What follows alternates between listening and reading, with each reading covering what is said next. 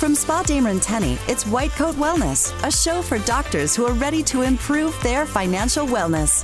We know you work hard to help your patients, but you can't be at your best if you don't have your own finances in order. In White Coat Wellness, we highlight real-life stories from physicians and dentists to educate, encourage, and inspire you to personal, professional, and financial wellness.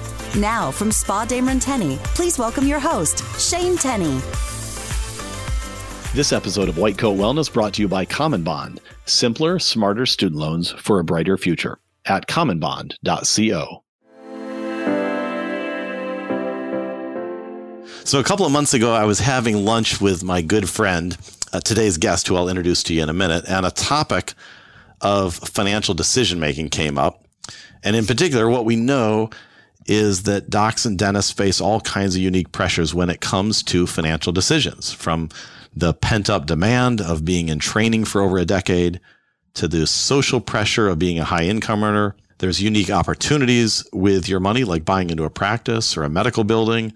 There's the phenomenon that we'll talk about in a little bit called the bias towards complexity. At any rate, I realized that you would be well served to be part of the conversation that I got to have with my dear friend, today's guest, Dr. Sanjiv Lakhia. Dr. Lakhia is a physician with Carolina Neurosurgery and Spine in Charlotte, North Carolina, and is joining us today to talk about making money decisions as a doctor. So Sanjiv, thanks for being here. Thanks for having me, Shane. Now, when we were together a couple months ago, and when I came up with the harebrained idea to do this podcast together, we both got excited about the idea I think you brought up of maybe writing a book or doing a talk together about health and wealth for physicians. And I just was wondering if you might start by kind of expounding on what you've seen or experienced in your career that makes you think there's a need for some resources on this topic.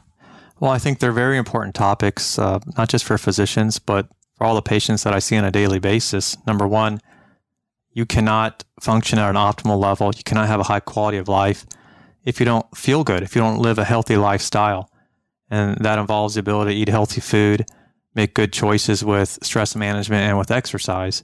And sometimes the freedom to make those healthy choices will come from the stability of your financial health. So the two are definitely linked together. And I think making good decisions with what you purchase, trying to minimize your bad debt, can have a profound effect on your ability to feel well and stay healthy and live a high quality of life with good relationships and be connected with people. And how did those two topics, this health and wealth for physicians, how's that concept kind of trickle down to your profession? Well, it's very essential to consider these. Physicians have limited time. We're extremely busy in the office, and making good decisions and good choices with our time management and with our financial management can create the freedom to maintain a healthy lifestyle, not just physical health, but me quite well, Shane, and I'm a big proponent of holistic health and wellness and creating space to have good emotional health, lower your stress. It's essential. And a lot of that starts with the financial decisions that you make. In your life over the last decade plus as a physician, have you felt the financial peer pressure that is prevalent within the doctor community? Yeah, it's definitely there to an extent. Some of that is reasonable. I mean, you spend a long time in school and you defer. And at times, I would see my college friends enter their corporate careers much earlier than I would. And, you can get caught up. You can see them going on vacations and getting houses and new cars. And once you get your first job as a practicing doc and you get your contract and your salary, there's an urge, a tendency to ramp up your lifestyle real quick. And whether it's a new shiny car, big house, or what have you. So that's definitely there. There's a stigma in society about physicians and wealth. But what you have to learn is all those things come in good time. And if you surround yourself with a proper team and get your priorities straight, you can accomplish all of that and keep yourself on track with your financial goals versus making poor decisions early in your career that put unnecessary stress on your financial decision making. What was the transition for you like from residency into practice in terms of kind of this financial stress or the expectations that you were alluding to? It's challenging.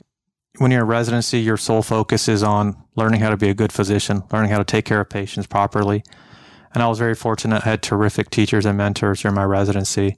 But very quickly, once you go into clinical practice, my first position was in Cincinnati, and I joined a large multi-specialty group. And I recall our very first department meeting lasted about 2 hours. There wasn't a single thing talked about patient care, and our entire conversation was focused on business metrics. So it's like you're learning a new language.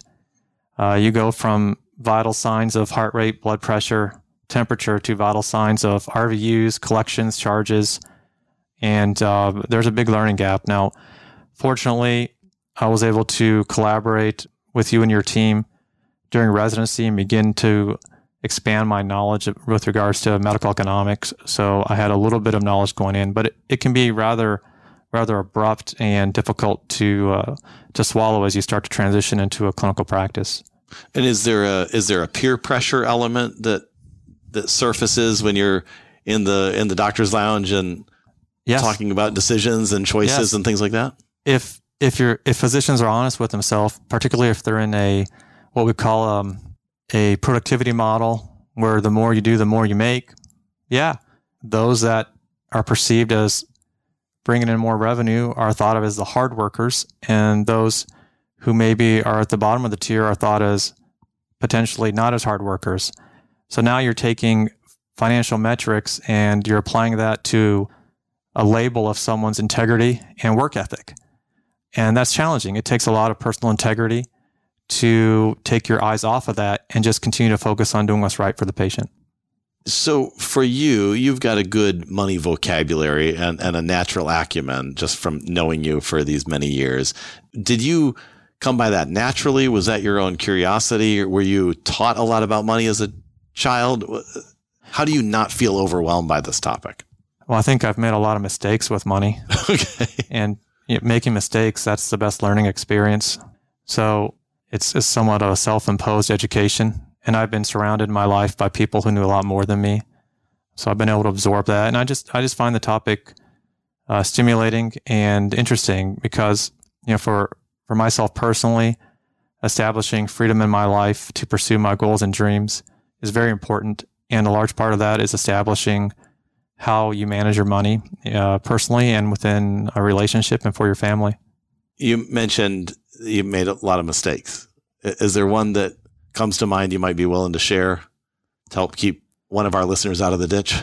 Well, I think the first mistake is to assume that just because I'm a physician that I know what I'm talking about with money. I see that quite a bit. And I know how to manage spine care. And if I get out of my lane, sometimes I can't see it. So I've made mistakes. One that comes to mind is real estate investing. It sounds extremely glamorous. It's a path to financial freedom. Be your own boss. More billionaires are made off of real estate than any other asset class. I've read it all. Rich Dad, Poor Dad. But when you get into the nitty gritty, it is not a passive income source. There's a lot of work. And for me personally, in my experience with attempting to get into investment real estate, I found it to be overwhelming at times. Take your eye off the ball, and all the details matter. So it didn't fit with my lifestyle and my career demands and personal demands. So I would just caution anyone who's getting into that. It certainly can be done and done well, but it takes a lot of education, a lot of research, and a lot of time and dedication. Would you elaborate? Can you tell the story at all? Sure. A little bit about one of the... Yeah, we invested in a office condominium space in Cincinnati. It was a small 1,200 square foot unit as a potential play on asset appreciation and maybe late in the career, a little place to have a private practice when I was in Ohio. And it all started great. We had a tenant on a 5-year triple net lease, which means they covered the taxes and the rent. And everything's great until the tenant leaves. And then I had a vacancy. And that was right in the middle of the real estate downturn, where there was basically tumbleweeds going through the parking lots of these commercial buildings. So you would think having an empty unit was no problem, except I was so busy in my clinical career that some basic things like keeping utilities on and just monitoring things came back to bite me. I think we had the pipes freeze. They busted. It caused a flood. It was a real disaster.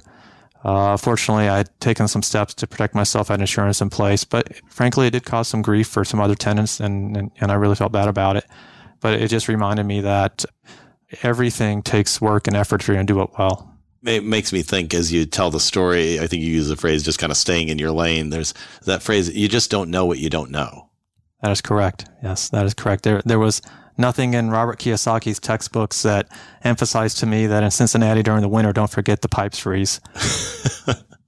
Well, I'll tell you what, I know you've got some more to share from the role you play serving in your practice. Sure. And I want to hear about that right after this break. I'm Will Coster, and on this episode's White Coat Wisdom, sponsored by Common Bond, we're talking about student loans, specifically paying back your student loans. You worked hard for your degrees, and chances are you're one of the many physicians or dentists that had to borrow quite a bit to get through school. My question for you is, when is the last time you thought about your repayment strategy? If you're not pursuing public service loan forgiveness or on an income-driven repayment plan, then you should really consider reducing your interest rates through student loan refinancing. In fact, our team at Spot Tenny has partnered with Common Bond to offer our clients discounted rates that you can't find anywhere else because we know it's an important part of your finances. Common Bond has helped thousands of physicians and dentists save money and get out of debt quicker. The honest truth, in my own experience, is that they offer simply amazing customer service. They also have borrower protections like up to 24 months of forbearance, just in case you run into any financial difficulties and need to press pause on your monthly payments. Also, if you're still in training but you have your job lined up, you can refinance now and keep payments on hold until you start working. This is a great way to start saving on interest sooner and build some cash before you transition into practice. If you're interested to see if refinancing is the right repayment strategy for you, you can head to cbpartner.co/SDT, or you can reach out to our team at Spot Tenny directly. Again, that link is cbpartner.co/SDT. So, Sanjiv, you sit on the finance committee with your practice, and in that role, I understand you often get to hear about a wide range of different options that are available to the group, investment opportunities, business dealings, things like that. I'm curious from that experience, what's the due diligence that your committee brings or that you personally kind of bring to evaluating those sorts of opportunities? Well, you have to be deliberate in your evaluations. There's a lot of investigation in terms of talking to people through your connections. It's always better to find out about experience through someone you know and trust than to read pro formas, which at times can be slanted or factually incorrect. There's a lot of deliberation internally amongst, do certain opportunities fit our cultural values, and do those opportunities fit your personal values? So the biggest thing that I've learned is not to rush into decision making with investments. Now, you've brought up something that I just have to ask you to elaborate on, and that is the holy grail of investment propositions to doctors groups, which is the pro forma. Sure. In your experience, could you explain how reliable are pro formas? I view pro formas as propaganda. First of all, explain for, in case there's someone listening who's not familiar with the term, what's a pro forma? A pro forma is basically a projection. It's a created model in terms of what type of revenue, what type of expenses, what type of net return you might be able to obtain at a 1, 3, 5, or 10-year mark on a certain type of investment, whether it's a product that's being created or a real estate building. And it's kind of like a best guess, but it's created by the people that are trying to sell you on it. So it's not totally useless. It's just a starting point. But if you accept that totally without questioning and doing your own due diligence, you're setting yourself up for failure. Yeah, I think it's such an important point when you brought up the word. I hear it so often in the phone calls that I sometimes get from physicians say, I just heard about this opportunity. Can I email you the pro forma? I think this could be a great way to diversify or whatever the case is. And often it's, do you understand this is really just an Excel spreadsheet with numbers somebody made up? That is correct. Yeah, that's correct. Now, several years ago, Daniel Kahneman wrote a really popular book called Thinking Fast and Slow, which really helped highlight the growing area of study that is called behavioral finance. And this is really just the study, this behavioral finance is the study of the influence of psychology on the behavior of investors or financial analysts. And it focuses on the fact that investors are not always rational, believe it or not, and have limits to their own self-control and are influenced by their own biases. You mentioned earlier I mentioned about not knowing what you don't know. There's a variety of things that just go into the decision makings that we make that maybe you and your colleagues make on the finance committee.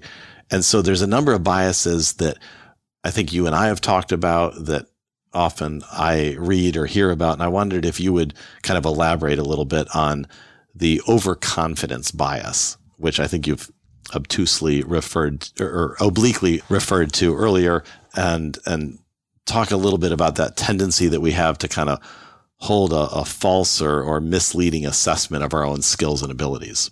Some of that's natural, especially as physicians where we've gone through extensive educational training, tremendous amount of problem solving. I think it's natural to have some confidence in your ability to evaluate not just medical decisions, but most decisions in life. So that in and of itself is a tendency you have to resist. And that's where I think it really becomes valuable to surround yourself with a good team. And that's friends and family and consultants that you trust, but also that aren't afraid to look you in the eye and question your decision making. So for me, again, sometimes in life, mistakes are the best lessons. And you have to have the ability to be honest with yourself and learn from your mistakes. But, it is, as physicians, we're making hundreds and hundreds of decisions a week. So it almost comes natural for us to be able to look at something that's maybe not medical and be able to break it down, we think, internally and come to the right conclusion. And oftentimes we certainly can.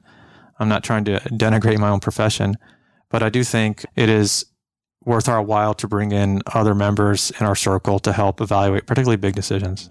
And that is a nice segue to, I think, one of the other biases that has gained increased awareness just through this conversation or the study of behavioral finance, and that is confirmation bias, where we tend to just seek out information that confirms what we already know. Is there a scenario you can think of where that's been present in your own decision making through something or a scenario that you can remember? Oh, sure. I mean, I'll come back to the real estate investment. You get an idea, hear an idea on a podcast, and you go read all the books, and all the books confirm how great the idea is. And then you try and seek mentors who have done it well, and they tell you how great it is. And you don't really learn about the other side of things until there's a problem. So, on the one hand, finding people who have like opinions, it makes you feel good. It makes you feel like you're on the right track and that you're kind of in the flow. And then when people come up with conflicting views, you feel a little bit of resistance internally and you want to kind of move away from that. So it's always easier in life to go with the flow than swim upstream. And that doesn't always lead you to a good place, though. Mm-hmm. And what about, if I could ask your opinion on I think one of the biases that I opened our session with today, which is the bias towards complexity. Mm-hmm. I'm curious if you might talk about that, both in terms of how it affects, if that shows up in the clinical world as a practicing physician, or where the bias towards complexity shows up in financial decisions. Yeah, as a physician, we are often presented with investment opportunities, and the more complex they are, the more exciting they seem. And you kind of can have this feeling like, wow, I'm in this exclusive club that only certain people get these offerings. And it does make you feel good. It's a little bit of a injection of adrenaline for your pride. But what I've learned is sometimes if you just can't understand it and explain it in a simple way, you probably should stay away from it. It's not exciting to get wealthy collecting dividend checks from Walmart stock, but it sure is easy to understand. And you can probably stay out of trouble doing that. So it's just something, again, where you're really talking about not necessarily your financial knowledge or skill set. A lot of these decisions come down to how do you manage your emotions and how do you keep your eyes focused on your goals for yourself and your family. And that tends to keep you more along the path that you're looking for. We started the conversation and we started our lunch a couple months ago talking about this idea of health and wealth and doing a book or a podcast, which maybe we're now doing. Physician burnout is getting a lot of attention these days. Stress, anxiety. I know clinical pressures are an enormous, or probably the most significant factor in that. But what role do you think personal decision making, financial decision making plays in kind of this stress and burnout discussion? It plays a lot. You want to be able to separate the pressures you have financially from your clinical decision making. And I mentioned this earlier, and fortunately for me, I'm in a group where we are laser focused on putting patients first, and we have a model that supports that. And I work with terrific partners who value that above everything else. But there are situations where if your financial house isn't in order, you can feel a little added pressure to see more patients, do more procedures. And that in and of itself, just as a numbers game, can burn you out. Because even though we see hundreds of patients a week, we're still in the need of restorative aspects of our life, of being able to have space for our families, space for our spiritual life, and just space to breathe. So if you have the added stress of trying to sustain a lifestyle that puts a huge financial pressure on yourself, that can really flow over into your career and work life. And that's where the two can become intertwined. As we get ready to wrap up, I'm wondering if you could think with me of two different people that might be listening to our podcast. There's undoubtedly somebody here, somebody listening to us who's early in their career, maybe finishing fellowship or residency or just starting out and thinking, wow, that doc sounds really sharp. He sounds really like he's made a lot of good decisions. What's the tip or the suggestion that you would have for them? And then I'm thinking there's somebody else listening who's thinking, I wish I'd taken a little dose of Sanjiv's medicine a decade ago, and I don't feel like I've got as much financial wellness in my life as I wish I had. What would be your thought for that? I am really not that sharp when it comes to finances. Again, all I've done in my career is paid attention to the results of decisions, and at least I've had a flexible approach. So I think that's number one, is be willing to be self-critical and accept the criticism of others in your decision-making. And predominantly, if you're in a relationship with your spouse, I think that's super important. I've been blessed to be supported by my wife, Teresa, who's extremely sharp, and she's an accountant, as you know.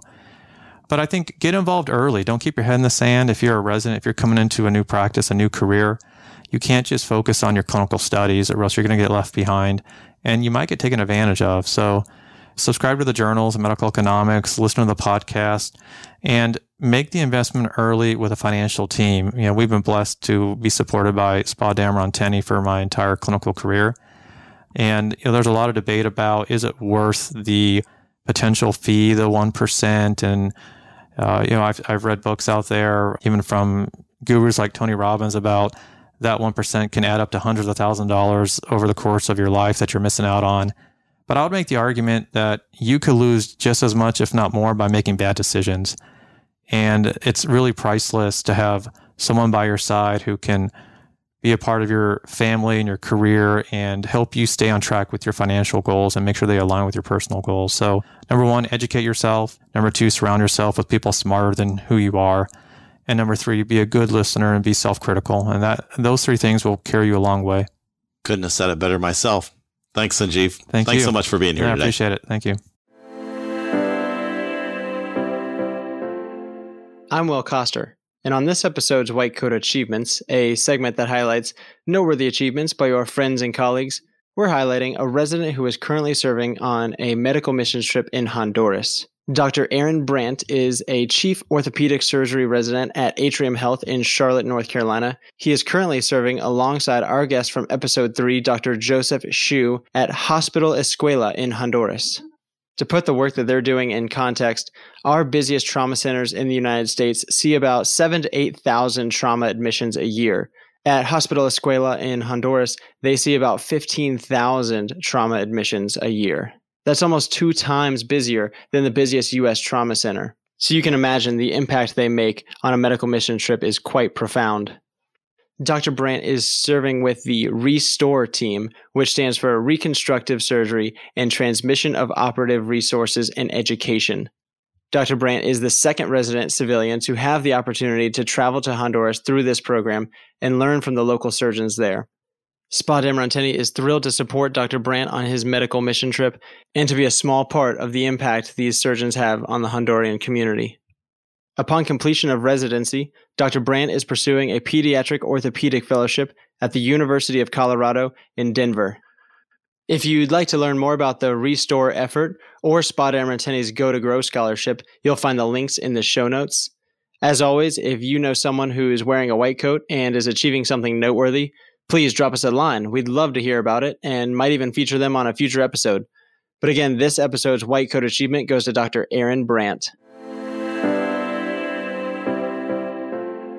Thanks so much for listening to this episode of White Coat Wellness. You can stay in touch with other colleagues, dentists, and physicians interested in financial wellness through our White Coat Wellness Facebook group. You can also follow me on Twitter. You can email me with any ideas, suggestions for future episodes at shane@whitecoatwell.com. All the information is down in the show notes below. Thanks so much. We'll see you here next time. This episode of White Coat Wellness is over, but you're not alone on your journey toward financial wellness. Spa Dameron-Tenney has been helping physicians and dentists with their financial planning for over 60 years, and we'd love to answer any questions that would be of help to you.